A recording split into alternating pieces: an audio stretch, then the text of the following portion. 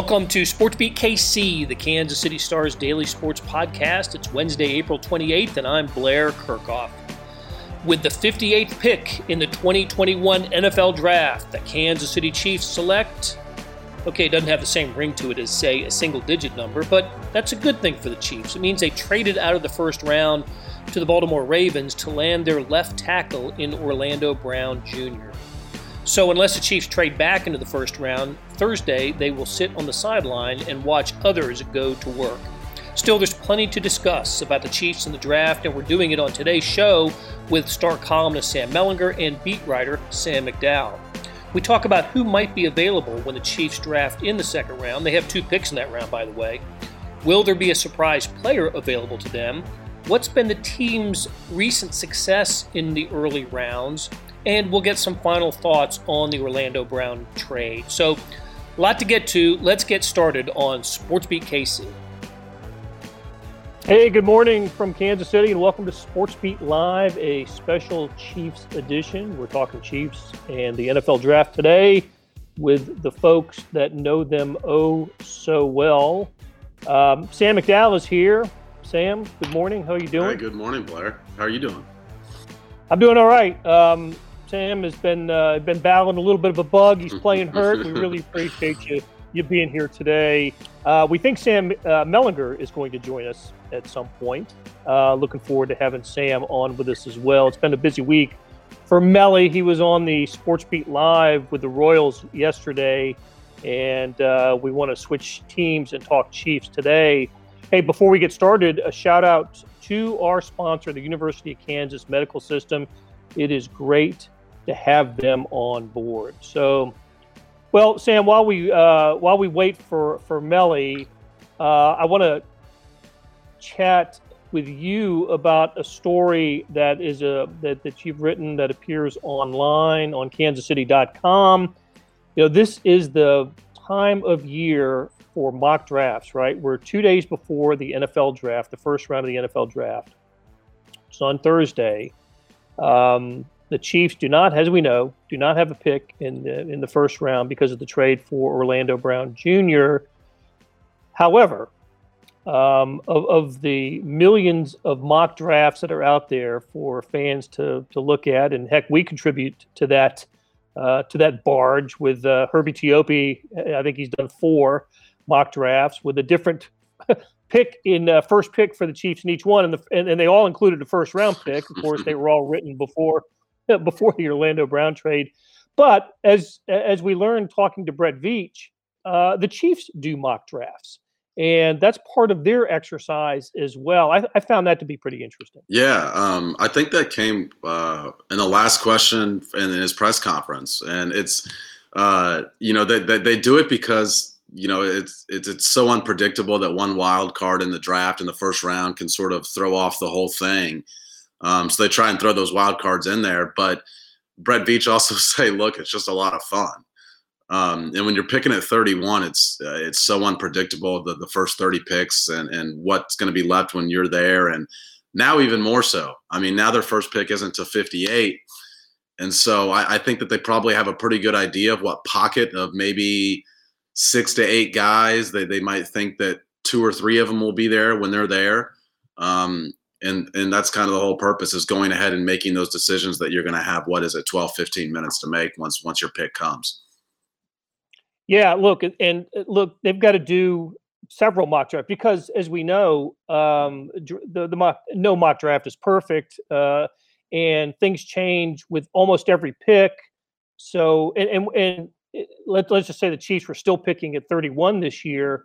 So much would change for them before they got to their first round pick. Well, now that they don't have a first round pick, they don't pick until, was it 58? Is their first? 58 and 63 in the second round. So even more will change for the Chiefs. They've got to be nimble and flexible and just be ready to go based on if they keep that 58th pick, 57 players are going to be drafted before they get to choose, so they have got to be nimble on this. Yeah, and I would say, when you look at, when you're talking about 57 guys being gone, they can probably pretty accurately predict about 45 to 50 of those guys, which ones are going to be gone. And, It's about, you know, trying to predict those last five to seven guys.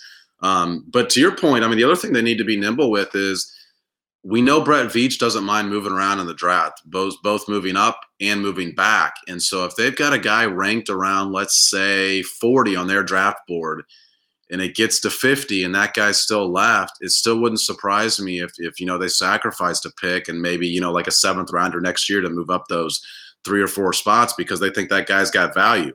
The same token, if they feel like they've got a pocket of 6 to 8 guys that they think are going to be available at 58, and they're anticipating, hey, these are the 6 to 8 guys that we could take, but, you know, we expect we're going to decide between 2 or 3 of these guys, and they're all gone. I think we could see them move back and try and get back in the 3rd round because they don't have a 3rd round pick right now. Interesting. Hey, remind me, the last time the Chiefs had 2 second rounders was it 2018 or 2019? 2019, and the picks were Mecole Hardman and Juan Thornhill. Didn't the Chiefs do some moving in that in that round? Yeah, they did. They moved up to get Mecole Hardman, right, in that draft. So now, was that a draft that they had? That was also a draft that they did not have a 1st round pick. So that's an interesting comparison. Yes. Because I think the reason that you'd be a little bit more hesitant to give up picks to move up would be that you don't have a 1st round pick. And really even more so, you're down to 6 total selections. You know, they had 8 selections before last week's trade. And it's more so the quantity of selections, I think, that would make them, you know, it's certainly not 0% chance that they make a move up, but, you know, maybe it moves from 15 to 10 or something like that, because, you know, you don't want to have a draft with only 4 or 5 draft picks. No, right. So, you know, we talk about the 2019 draft and how they didn't have a 1st round pick. That is something that I wanted to talk with you about. In the Andy Reid era, this will be the 9th draft of the Andy Reid era for the Chiefs. And if they do not trade into the 1st round, they will have, 4 of the last 6 years without a 1st round selection. Yeah, wow. That's interesting. So they you know, in that time from 2016 on, of course, Patrick Mahomes 1st round pick in 2017.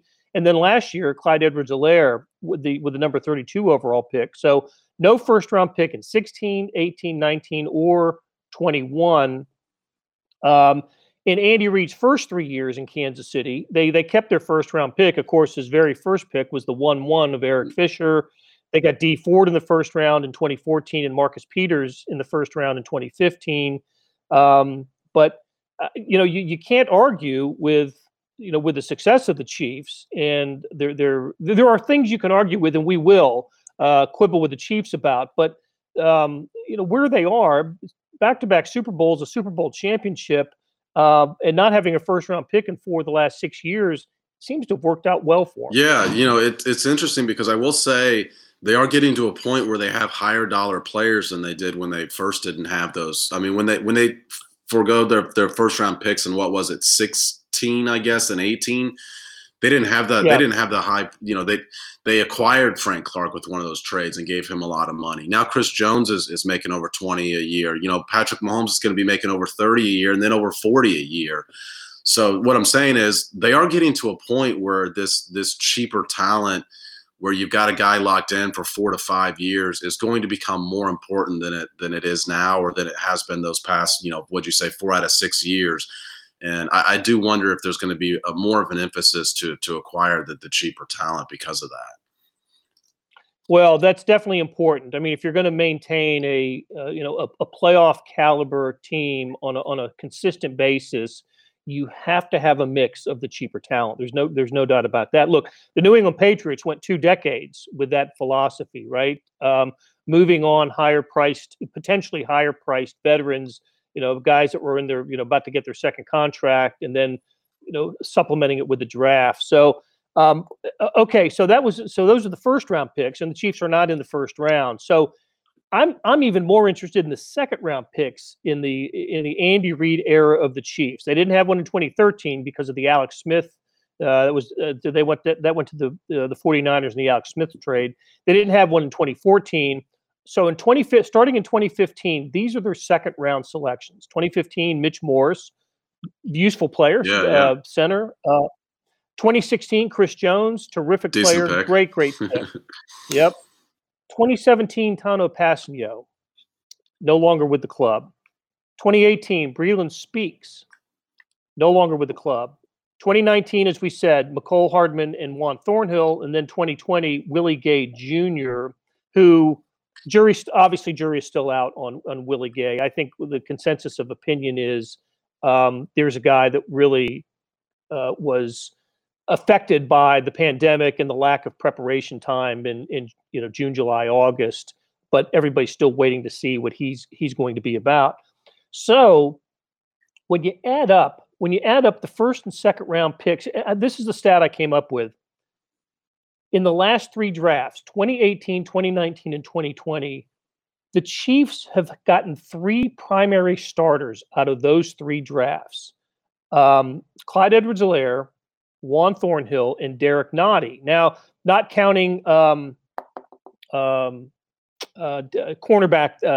Snead this year, who had who was terrific and would have been a starter if he wasn't hurt, right? But you have to start half the games to be on this list. That's not a great yield from your first three rounds over the last 3 years. Yes. I'm sorry, not 3 rounds, but entire drafts over the last 3 years, 2018, 2019, 2020, the Chiefs just with 3 starters. From a business standpoint, as you mentioned, they've got to be more productive there. Yeah, and that's what's going to kind of be coming at them eventually. I mean, they've got enough talent around Patrick Mahomes right now to get away with that, and they've done a really good job of retaining their talent. It is, the one other factor in this is the Chiefs obviously do pick late in all those years you're mentioning. So it's more difficult to acquire a guy you hit on late in the second round than it would be when you're picking 35, 36. But I will say that second round list that you listed, Blair, is a pretty good crop. I mean, obviously Breeland Speaks was a bust. I think they wanted, of course, more from Tano Passanio. I think Willie Gay is still going to be a starter eventually. Mecole Hardman's been a contributor. I think that they would like to have more out of Mecole Hardman. We've talked about the fact that this is a big year for him. But I still think, when guys who are taken late in those drafts, I'd like to look at the back end of those to see what kind of contributions they've gotten fully from those guys. Sometimes they take a little bit longer to develop. They're not starters right off the bat in year one. And like I said, I think Snead's going to be a starter this year. Willie Gay, I think, will eventually be a starter. If not this year, then I think by at least the back half of this year, we're going to talk about Willie Gay as a starting linebacker. But it goes back to the point we've been making. It's just going to become every year more and more important that they hit on these picks because they've got a lot of high-priced veterans, and it's either going to be acquiring 2 or 3 lower-cost veterans, or it's going to be hitting on your draft picks. Well, and those 3 drafts also produced a lot of good special teams players. Armani Watts, Dorian O'Daniel, Rashad Fenton has been a contributor. They've gotten contributors, but I just think there needs to be for the economic future of this team, there just needs to be more production from the draft. So let's get to a couple questions. Kyle Coffey weighs in. Hope all is well. Tell me why I feel like the Chiefs are going to have a boring draft this weekend. That being said, they need to hit on almost all the picks that they have. That's what we were talking about. Boring draft, Sam? Yeah. Maybe. No headline. They're not, look at the storylines nationally going into the draft. It's the quarterbacks, right? And who are the 49ers going to take at 3? What are the Patriots going to do about their quarterback? Those are the sort of the national headlines. Chiefs are not part of the national headlines, and that's not a bad thing. Yeah, I was going to say, when you've got a boring draft, it usually means you had a pretty good year the year before. And I don't think any Chiefs fan probably had an issue with them sacrificing their first-round pick to get a left tackle, because everyone's predicting they're going to take a left tackle, and you might as well get one that's got some NFL film and it's got a little bit more certainty than a guy you're picking out of the draft. But I don't know. There's some interesting storylines I still think in the potential second round. I guess I've got one final half mock draft coming out in the morning. with a couple second-round picks, and I think a couple of the guys could make for intriguing storylines. One guy I really like is Jabril Cox from LSU, North Dakota State, and he's a Raytown South kid. So for us in the media, Right. that would not be a boring pick. I think he covers really well for a linebacker. And, I think there's some people that thought, well, hey, they got Willie Gay last year because they thought he could cover. So why get a guy that already fills a skill that you think you've already got a guy that can do? And that's just not the way that they draft. The Chiefs don't say, we've got a guy that can do this, so we're not going to get another guy that can do this. That's just not the way they operate. So I think if Jabril Cox is sitting there, especially at that 63rd overall pick, I think that they would be interested in him. And like I said, that certainly wouldn't qualify as boring to us in the media. Well, that would be I would like that pick. He had a terrific career at North Dakota State, transfers to LSU as a grad student, and you think, okay, now he's going to find out what real college football is about. Ha ha ha! He had a really productive year for an LSU team that, listen, was mediocre, couldn't defend its national championship, but still was productive, and he'll be an NFL player. I like your thinking. I think the Chiefs, we read about all the position needs, right? We look at rush end and we look at wide receiver, we look at cornerback for some. I think that linebacker position might come off the board early for the Chiefs, and in that first day on Friday for the Chiefs. Yeah, it's one of those, Blair, that they specifically mentioned at the onset of free agency that they were going to try and get one, and they haven't been attached to any names in the linebacker position. So I know Brett Veach said it was a little bit of a thinner class for linebackers than it has been in past years, but if you identify something as a need and you're not interested in any of the free agents available, it tells me that you're planning on addressing this at some point in the draft. Right. Another possibility at that position there is somebody that I think Herbie Teope had in his mock draft when the Chiefs were still in the first round, and that's the Collins out of Tulsa. This is Zaven Collins out of Tulsa as a possibility. And the other reason I think about it is that position. We talk about the pass rush, how it killed the Chiefs in the Super Bowl. One of the reasons that was as effective as it was is because those Tampa Bay linebackers were so good and so active and had the Chiefs covered so well that That's a good point. So I would not be surprised if we saw a linebacker come off the board if one the Chiefs like is available on Friday. So let's talk about those positions of need. Do you see the Chiefs coming out of this draft with a day one starter for next season? Brett Veach said on Friday that they had identified 16 to 17 players in the entire draft who could come in and start right away. And that number surprised me. I thought going into a draft, you try to get your first round pick to start right away. And they only had identified 16 to 17 guys. You could argue they got a starter out of this draft already, when they trade a first round pick for Orlando Brown. Yeah. But I don't know that I think they'll draft a position where the guy will play, but I don't know if he's going to be a 16-game starter. If they get a wide receiver, for example, that guy's going to play. The same way we're not calling McCole Hardman a starter. He plays plenty. I don't know that they're going to – I could see them taking a wide receiver, too, in that spot. And I don't know that he's going to come in and start week one, but he's not going to be a guy who doesn't see the field. Right. Jermaine Grigsby is with us after picking Brown at left tackle. Seems like our focus should be linebackers. What are your thoughts? Yeah, I absolutely do think that as well. Well, look who's joined us. Sam. Hey, Sam. How you doing? I'm good. I'm good. How are you? We are talking NFL draft. We got Sam McDowell here, and now we have Sam Mellinger. And let's continue the conversation with positions of need. Sam McDowell and I and some of our audience are thinking linebacker is a possibility for the Chiefs, maybe early. Over the more popular positions of defensive end, wide receiver. The Chiefs have always talked about best player available, and that's a smart approach, smart attitude. But what do you think about the Chiefs taking a linebacker early? Yeah, I mean, I think some of it depends on what they think of Willie Gay, and that's a guy that we talked about. It seems like week after week during last season, it's like this isn't the game Willie Gay's going to play a lot. But if he could provide some speed there, then I think that they can look. If there's a stud linebacker that they love, go ahead and grab him. But if they believe that shortened off season, all these things really affected him, and there's still what they thought in there when they took him in the second round, then maybe that takes some of the pressure off of him.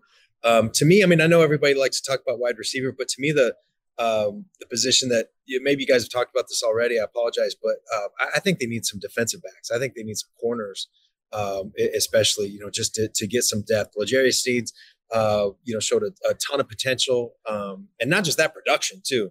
But I still think that they might be a little bit light there. And the other thing, I mean, that's just a position you can never have enough of those guys, right? But that's a position that I might look for them to target as well.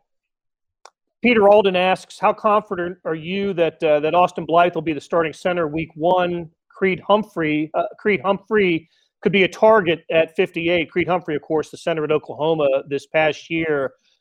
Sam McDowell, I think Austin Blythe is their starter at center. Yeah, he is. But when you look at their offensive line, for example, I feel like that they've made the overhaul that they were intending to make going into the offseason. But a lot of these guys are on one-year deals. Mike Rimmers is on a one-year deal. Austin Blythe is on a one-year deal. Kyle Long's on a one-year deal. Technically, Orlando Brown's in the last year of his contract. So is LDT.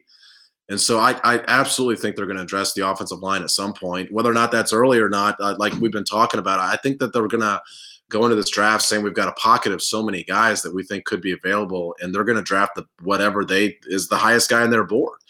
And if that's an offensive lineman, so be it. But if they get through the 6 picks without an offensive lineman, that would really surprise me. There's probably 3 positions that I think that they're absolutely going to get somebody at some point, and it's wide receiver, offensive line, and a defensive back. I think at some point in the draft, even though, cornerback, like Sam mentioned, it's a position you can't have enough of. I feel like they're okay there right now. So maybe it's not their second-round pick, but, we saw them take L'Jarius Sneed and Bo Peep Keys late last year. I think you could see a pick like that with cornerback at some point.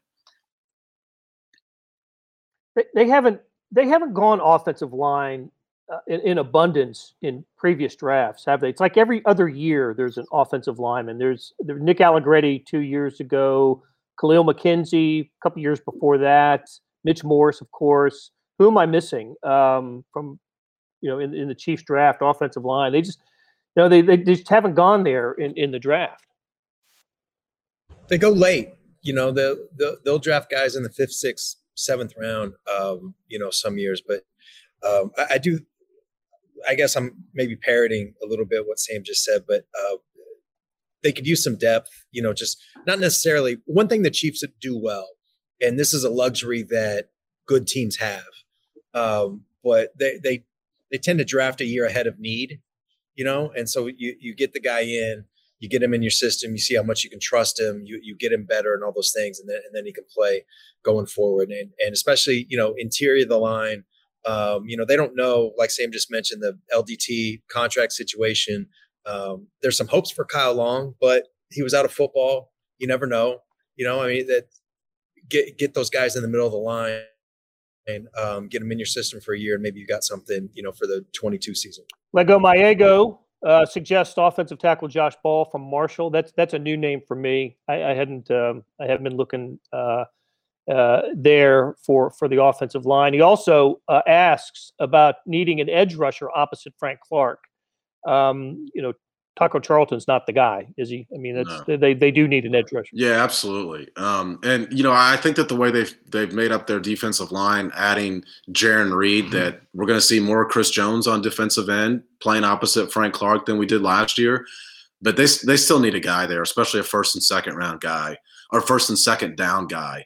Because Taco Charlton's a nice guy to throw on there in passing down situations, but like I said, that would be one of the positions I think they're going to get at some point during the draft. That makes Chris Jones better too, because he can play on the edge, and that's fine. I know he loves to do it, but when he's in the middle, I think that's when he's at his most disruptive. And the other thing about edge rush is, I know I just made the point about drafting a year ahead of need. Frank Clark, they can save $14 million on Frank Clark after this season. So, that's something to keep in mind too. It'd be nice to have, kind of what they thought Passanio was going to be, a development edge rusher. It'd be nice to have that for next year as well. Chris Jones, of course, set an NFL record. Was it 3-4 years ago, playing on the outside with sacks in 11? I think it was 11 straight, final 11 games of the regular season. So yeah, you can look. He'll play where he's asked to play. And you're right, Sam. He is disruptive in the middle. I just love seeing him come off the edge. And Paul Chamberlain asks, how confident should we be in Lucas Niang? Interesting name. And before we knew about Orlando Brown Jr., that was the guy I was thinking, are they really going to go there? Are they going to put a guy who's never played an NFL snap at left tackle to protect Patrick Mahomes? But we've heard nothing but good things about Lucas Niang, haven't we? I mean, I think Lucas Niang and Mike Remmers are going to be in a camp battle for the right tackle job. I still go back to the funny story that Brett Veach told about Patrick Mahomes the week of the Super Bowl. About he was such a thoughtful guy because the week of the Super Bowl he was like, "Hey, how's Niang doing?" Because he was an opt-out. And the reaction for me was, oh my God, I mean, how bad does the offensive line look this week if he's worried about a guy who opted out for the season? But it's a guy they've been talking about enough to where you feel like they feel pretty good about him. And like I said, I think he's going to battle for the right tackle job. But, because of the other moves they've made, he's not a guy that they're dependent on, if he doesn't pan out. Because, I mean, he's never played a down of NFL football, and he hasn't played any football for a full year and a half now. So it's a lot to ask for a guy like that. It'd be the offensive line to start a rookie. It's already a lot to ask, but especially one that hasn't played football for a year. They needed Remmers there. I feel like if Remmers, like Sam just said, it's going to be a battle between Niang and Remmers. And if it was just Niang, there's no safety net there. You know what I mean? And that's a lot of faith. Like, you don't know what the guy's been doing. I'm sure he's sending videos in of in a sort of a written plan of, his workouts and stuff like that. But I don't know, like that is a big leap of faith. And maybe he's doing it, maybe he is on all his P's and his Q's and all that stuff. But it's good to have it, worst case scenario, Mike Remmers can be a steady right tackle. And I know, like, people, when they hear Remmers, they think of the Super Bowl. Left tackle is a different deal. And I think, and that was the third or fourth position that Remmers been playing. That at right tackle, he was fine. He wasn't Mitch Schwartz, and they're going to miss Mitch Schwartz a lot. But he's an adult and he can do the job. And I think Niang probably has a little bit more upside, because they were talking about him at tackle as soon as they drafted him. The plan was probably guard as a rookie, and then they're going to kick him out to tackle. Well, maybe they just missed the guard part. Yeah, to your point, Sam, we saw some of those workout videos that I think it was his trainer that was posting. And it's funny, like day or two before they traded for Orlando Brown, he's working out at left tackle. It was very clearly that his stance was left tackle. So I think that he anticipated that he was going to be in the mix for a left tackle. I think the rest of us all thought they would get another body there at some point before this offseason was done. Brian LeBurge asks, do we think there'll be a surprise player at 58, kind of like how DK Metcalf fell a couple of years ago? I'm wondering about the North Carolina wide receiver, Sam McDowell. Yeah. Interesting guy to me. Yeah, he's a guy I've had a lot of my lists, because I think he's a guy who would fit here. He averaged, I think, 20.6 yards per catch this year and maybe 20.7 last year, something like that. And it goes back to what I said earlier, Blair, the fact that, you might say, oh, well, they have Tyreek Hill, they've got McCole Hardman, but this is a team that looks to stack onto the talent it already has. It doesn't say we've already got a guy that can do that. We're not going to get another guy that can do that. I just think he would be a good fit here. I mean, he runs vertical routes really well. When you watch his highlights, he's got just like some hesitation in his moves that I think would benefit McCole Hardman if he had those types of hesitation. So I think he would be a really interesting fit. I don't think he's going to get to 58, though. I think he's going to go somewhere early, mid-second round. Dyami Brown, am I pronouncing that right? Yeah, Dyami Brown, yeah. Okay, yeah, from the wide receiver from North Carolina. Samuel Williams asked, should the Chiefs trade down to get a better spread between rounds, or will they stay with 2 second-round picks? We mentioned this earlier. The 2 second-round picks worked out well for them a couple years ago with Mecole Hardman and Juan Thornhill. So I don't know. Is it important? How about Brett Veach in his press conference on Friday? We've referred to it a couple of times in podcasts and these shows already. This was, an hour and a half before the Orlando Brown news broke, and Brett Veach is talking to the media, knowing that the Chiefs have traded for Orlando Brown, but couldn't say anything about it. But he kept talking about that sweet spot, right? That second round sweet spot. That's late in the second round, and that's where the Chiefs just happen to have a couple of picks. So I just thought, that's. I guess Brett knew what he was talking about. So Chris Lamar asks, how important is a tight end in this draft? I think it's important, and I would not be surprised if the Chiefs used one of their picks on a tight end. What do you guys think? Yeah, I mean, that's a position that they've wanted some depth at, kind of for a while. But I don't know. I keep thinking that guys that you add on offense, like skill position guys, by nature are going to take away from what you have now. And sometimes that can be complimentary with an E. But I don't know. I want Travis Kelce with my tight end snaps. I guess it depends on who you get, right? As always, but I don't want people taking away snaps from the guys I already have. Okay. Hey. Okay. Hey, let's take a quick break, and we'll be right back with some more Chiefs talk. The Kansas City Royals lineup is backed up by the region's strongest team in healthcare, the University of Kansas Health System. We both suit up with one goal in mind: to win. The University of Kansas Health System, official healthcare provider of the Royals.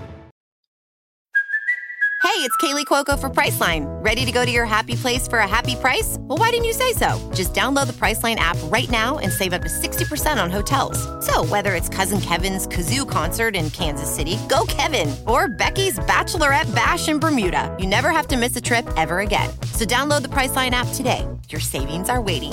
Go to your happy place for a happy price.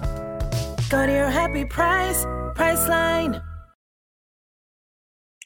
We're back with Sam Mellinger and Sam McDowell. And Melly, I don't think we've had a chance to talk to you since the Orlando Brown trade because of when it happened. Listen, we had a podcast with Sam McDowell and Herbie Teope on Monday, and the headline on it was something like, of course we're going to think it's a good trade. Why could it not possibly be a good trade ultimately? I mean, it just seems like the Chiefs did. They addressed the biggest need for sure, but let's look beyond that and see what did they overspend? Did the Ravens parting with a starter here? Let's try to argue the other side of the Orlando Brown trade. Yeah, sure. I mean, I think that part is pretty straightforward, and it's that you've got 6 games I think of tape on Orlando Brown as a left tackle, which isn't a ton. I get that he gave up 0 sacks and 0 hits, which is kind of what you want, right? But it's not a ton of tape. The Ravens, I mean, am I exaggerating if I say the Ravens might be the most different offense than the Chiefs?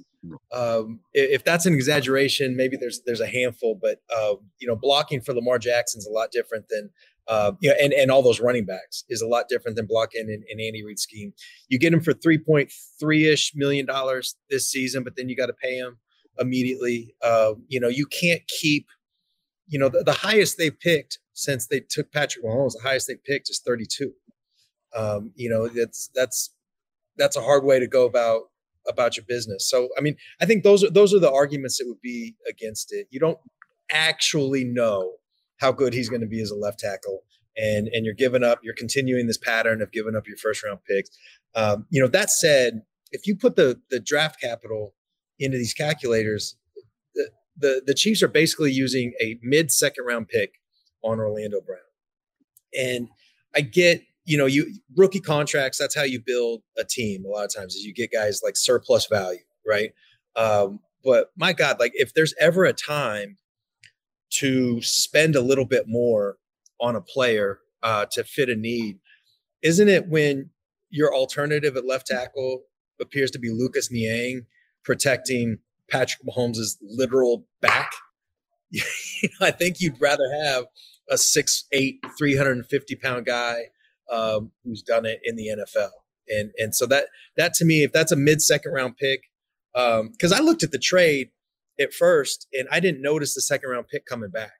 All I saw was Orlando Brown on one side and the picks going out. And I was like, ooh, that's a lot, but okay, I get it. You need a guy, and maybe you got a little desperate. But then once you get that second round pick coming back, to me, that pushed it over the top for me, that because you can still get good players at that part of the draft. So I think, look, the Ravens got rid of a player that didn't want to be there, and they were going to lose next year anyway. So I get their side of it, but I just think it's a tremendous deal. This is so much better than the Frank Clark deal. He did play 13 games at left tackle last year. I agree with everything you said, but it was like over 800 snaps, including the 2 playoff games. But you're right. Yeah, and it was 300 and some pass snaps, I believe, and it was 0 sacks, 0 hits. So he can play the position. You'd rather have like 5 years of tape or whatever. That is the interesting thing, though, is Lamar Jackson and Patrick Mahomes are very different in the pocket. Now, the number of pass snaps is interesting because I think Lamar Jackson threw the ball 400 times last year and Patrick Mahomes threw it about 600 times. So getting a sack-free game for Lamar Jackson is different than Patrick Mahomes.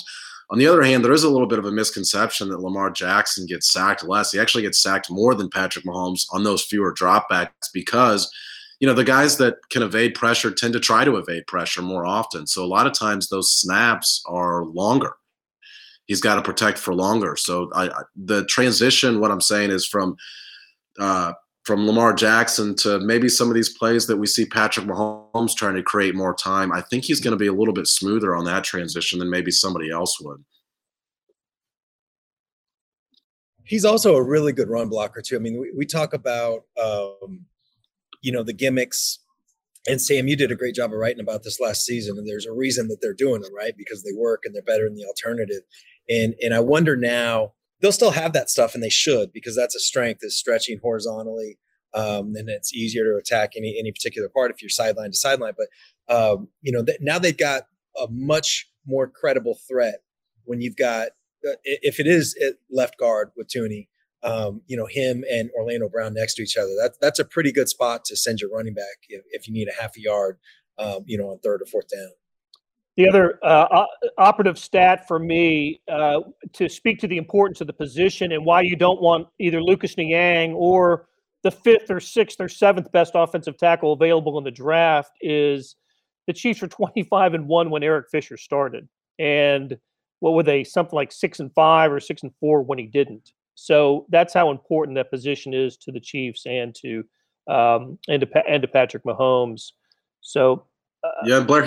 Brian. Well, I was just going to say he grades pretty similarly to Eric Fisher. When you look at some of the guys that know offensive line play better than we do, and if the Chiefs could go get Eric Fisher in the 2nd round, they would take him in a heartbeat because of those stats you just mentioned. So, is he an improvement over Eric Fisher? I don't know. We'll see. He's just going to turn 25 next week. But is he an improvement over the other options? Absolutely. Okay. That's the part too, that another part that puts it over the top for me is that what you just mentioned, he's 5 or 6 years younger than Eric Fisher. So this is a guy, you have to pay him next year, but you can kind of grow with this guy. And, it's not logical to believe that a guy like that is done improving at 24 years old, right? Like that this is as good as he's going to get. Exactly. You've got, especially, man, like listen to him, that press conference the other day. I mean, he's seems like a sharp guy, committed guy, focused guy, ambitious guy. It's a guy that they can grow with for sure. Because the Fisher and Schwartz thing was great, but they're in their 30s, and you knew that you'd have to do you would have wanted a few more years with those guys because they are good players, especially Schwartz. But getting younger is a pretty good deal as well. And one other thing, I'm sorry to sort of ball hog here, but the cost isn't that much. Like, what they were going to pay Fisher and Schwartz in 21 is actually more than what they'll pay, even if they end up paying Orlando Brown $18-20 million.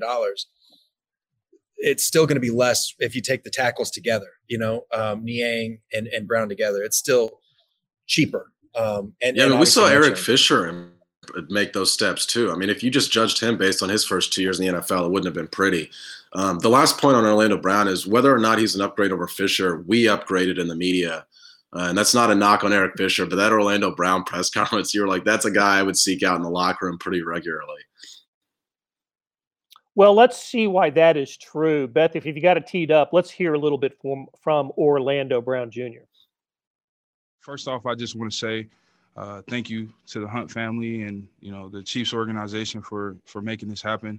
I also want to thank the Baltimore Ravens organization and Mr. Bisciotti and Ozzie and DeCosta, Coach Hart, for all helping this happen. I'm so appreciative. I'm so thankful. I'm so blessed to have the opportunity to play left tackle in this league, which is a dream that, I set for myself as a young kid. And to have the opportunity to play here for this organization is just so special, given the history of everything that's going on here, everything that they've done lately, Coach Reed and his history, Pat and everything that he's done and is going to do. It's so special, and I'm so blessed and thankful to be here and part of this organization. Let's go first to Herbie Teope with the Kansas City Star. Go ahead, Herbie. Hey, Orlando, congratulations and welcome to Kansas City. I've got two quick questions just for you. Where were you and what was your reaction when you heard the trade went down that you were coming here? And the second one will follow after that.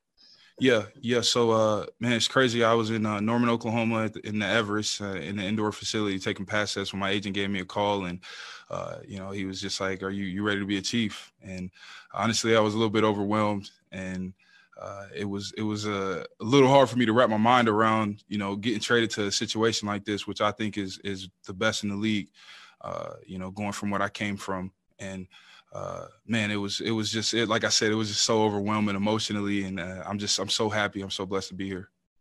And my final question is obviously a lot of excitement from your now new teammates. How many have you heard from, especially Patrick Mahomes? Have you heard from Mahomes? Yes, I have. Yeah, I have. I've heard from him. I've heard from a few past teammates in Baltimore as well. And everyone has nothing but great things to say about this organization, to say about the city of Kansas City. I'm just, like I said, I'm just super excited to be here. Let's go next to Nate Taylor. Go ahead, Nate. Hey, Orlando, just what is your initial thoughts of the Chiefs offense? And then secondly, there's been some discussions about maybe you playing out the final year of your rookie contract. Just how optimistic are you about playing beyond just this next season in Kansas City? Yeah, I want to be here for a long time. I do. And, I'm going to make sure I take care of my part, and that's handling my business on the football field. As far as the offensive scheme here, I've watched a lot of film on Kansas City, just like I'm sure every other NFL team or NFL player has. I know a little bit about the system. I look forward to learning a lot more, but I'm just excited, man, to be in the system, to have the opportunity to really showcase my talents. They do a lot of different things here than we did in Baltimore, just schematically. So, man, I'm really looking forward to that. Okay, he went on for about 15 minutes. It was a great Q&A session with Orlando Brown. Thought you guys might want to hear what we heard. This was back on Friday. So Monday. All right. Was it Monday? Yeah, the news happened Friday. Brett Veach was Friday. Orlando Brown was on Monday. Yeah, I will say, though, one of the reasons that I came on this show, even though I was sick, was you promised me that Herbie would not be here. And then we get a Herbie appearance 40 minutes in. Herbie had to take care of some personal business this morning, but somehow Sam McDowell and Sam Mellinger, you have managed to carry the load as you often do. So, all right. The NFL draft on Thursday in Cleveland. Cleveland becomes the second city after Las Vegas last year to host the NFL draft in a pandemic, which means it'll be pretty limited And we're hoping, I guess, by 2023, those limitations will not be in effect, because that's when it's coming to Kansas City, with Union Station, I believe, as the central place for the draft, where where the studio will be, and where maybe the fans on the Liberty Memorial. I guess I don't know exactly where it is, or maybe that hasn't been determined yet, but it is coming to Kansas City, and I know Union Station is going to be a big part of it. So that'd be kind of cool, won't it? Yeah, the best part is, like, the Chiefs will not have a first round pick. They'll trade out of the first 2 days then. Yeah, they'll trade it for a corner or something. First pick will come from Whiteman Air Force Base. Yeah. Right. But also, I do, like, not to get off topic here, but Sam, you are a hero grinding through this with your, like, sort of stuffy nose or whatever you're. Thanks for your service. For all those people, I think I tweeted this out, but for all those people that, like, have always wondered, could my voice get any deeper? The answer is yes, it does when I'm sick. And you get a virus that'll deepen the voice. So, hey, look, I really appreciate you guys joining us today. Sam McDowell's story on the Chiefs, how the Chiefs use mock drafts, is on kansascity.com. Really good read. Sam Mellinger, Mellinger Minutes for Your Eyes is already posted on kansascity.com. Mellinger Minutes for Your Ears is coming up on Friday. It's great stuff. Listen to the podcast and absolutely read the Mellinger Minutes for Your Ears. So want to thank the University of Kansas Health System. Want to thank Beth Welsh, our producer, and continue following the coverage of the Chiefs, the NFL drafts, and all sports related to Kansas City in the Kansas City Star and on kansascity.com. Hey, and also, listen, this show appears weekly now on Tuesdays at 10 a.m., and we talk Royals with Sam Mellinger, Lynn Worthy, and Vahe Gregorian, and others. So join us on Tuesdays at 10 a.m. talking Royals. So thank you very much. That'll do it for today. Thanks to our SportsBeat KC production staff of Derek Donovan, Beth Welsh, Monty Davis, Jeff Rosen, Chris Fickett, and Savannah Smith. Tip of the cap to Sam Mellinger and Sam McDowell for talking Chiefs and the NFL Draft. Links to their stories can be found in the show notes and on kansascity.com. Hey, we have another deal for you. You can subscribe to Sports Pass for 99 cents a month. That's right, 99 pennies a month. Sports Pass is the online version of the Star Sports section. You get all the stories that appear in the print editions of the Star, plus many more stories that appear on the website and certainly appear first on the website. After 3 months, it auto-renews at $5.99 a month unless you cancel. What a great time to subscribe. The Royals are still in first place in the AL Central. Our local colleges are always making news. Looks like KU is closing in on naming a new head football coach. And as this week proves, it is never not Chiefs season. So how do you get this deal? You go to kansascity.com/sportspass2020. That's kansascity.com/sportspass2020. You want more than just sports coverage? Check out the entire Kansas City Star product. Sports news, features, commentary, and analysis, the whole thing. You get all the stories written by my talented colleagues, plus additional national news, sports, and business coverage with the e-edition. Love that e-edition. The details for all of these deals can be found at account.kansascity.com/subscribe. That's a lot of dots and dashes. If you're having any trouble hunting down any of those offers, you send me an email, bkerkhoff@kcstar.com, and I will get you to the right place. So whether it's a Sports Pass or the full subscription, you're getting and supporting the best sports and news coverage in Kansas City and helping us produce programs like SportsBeat KC. Thanks for listening, and we'll be back on Thursday with another episode.